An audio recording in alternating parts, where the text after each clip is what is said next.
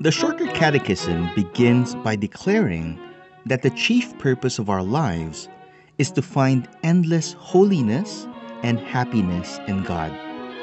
Hello, this is Pastor James.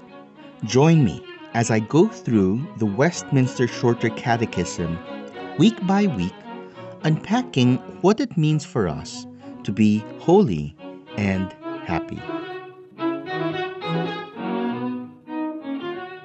For many of us, nothing inspires nationalism more than witnessing our national athletes compete and win in international sports events. Even though we are not the ones participating in the sport, still, simply seeing our country's flag flown and the name of our nation carried by these top-notch sports practitioners brings a sense of pride to our hearts. Athletes that do well in their respective sports carry their nation's names well.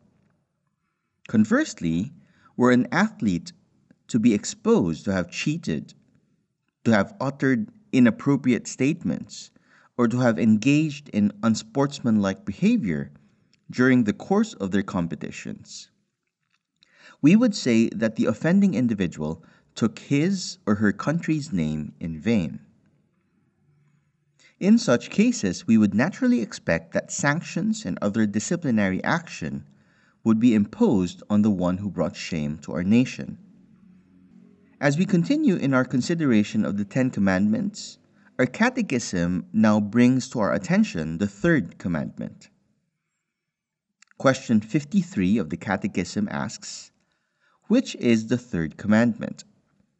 Answer, the third commandment is, you shall not take the name of the Lord your God in vain, for the Lord will not hold him guiltless who takes his name in vain.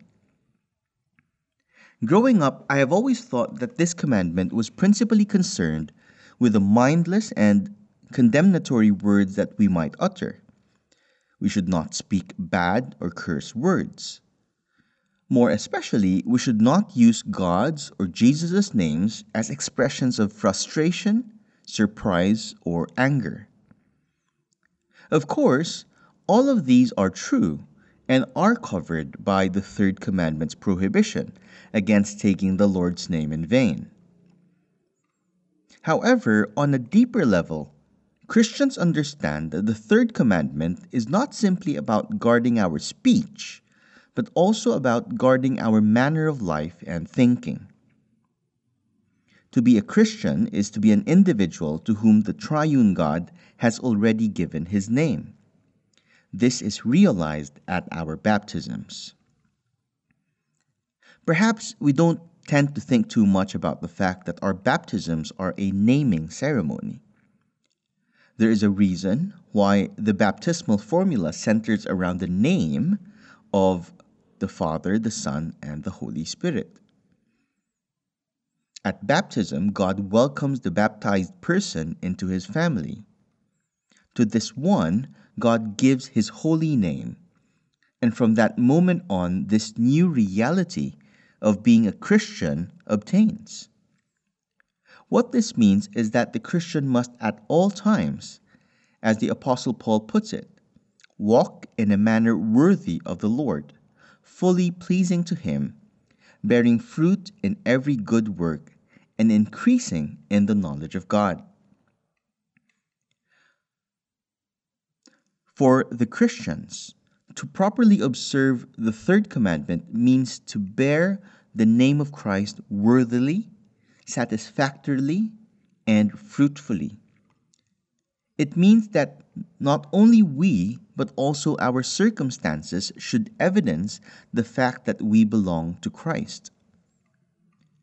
Each time that we utter the words of the Lord's Prayer, "Hallowed be your name," we are in fact asking that God, our Heavenly Father, would cause our entire lives, our thoughts, our affections, our deeds, and our speech to be aligned to His name.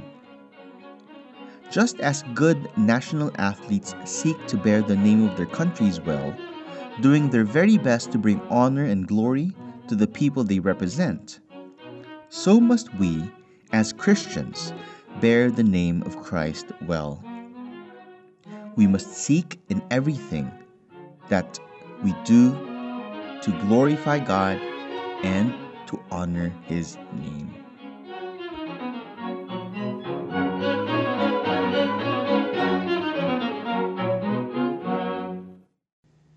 This program was brought to you by Pilgrim Community Church, a confessional Presbyterian church that meets in Cubao, Quezon City.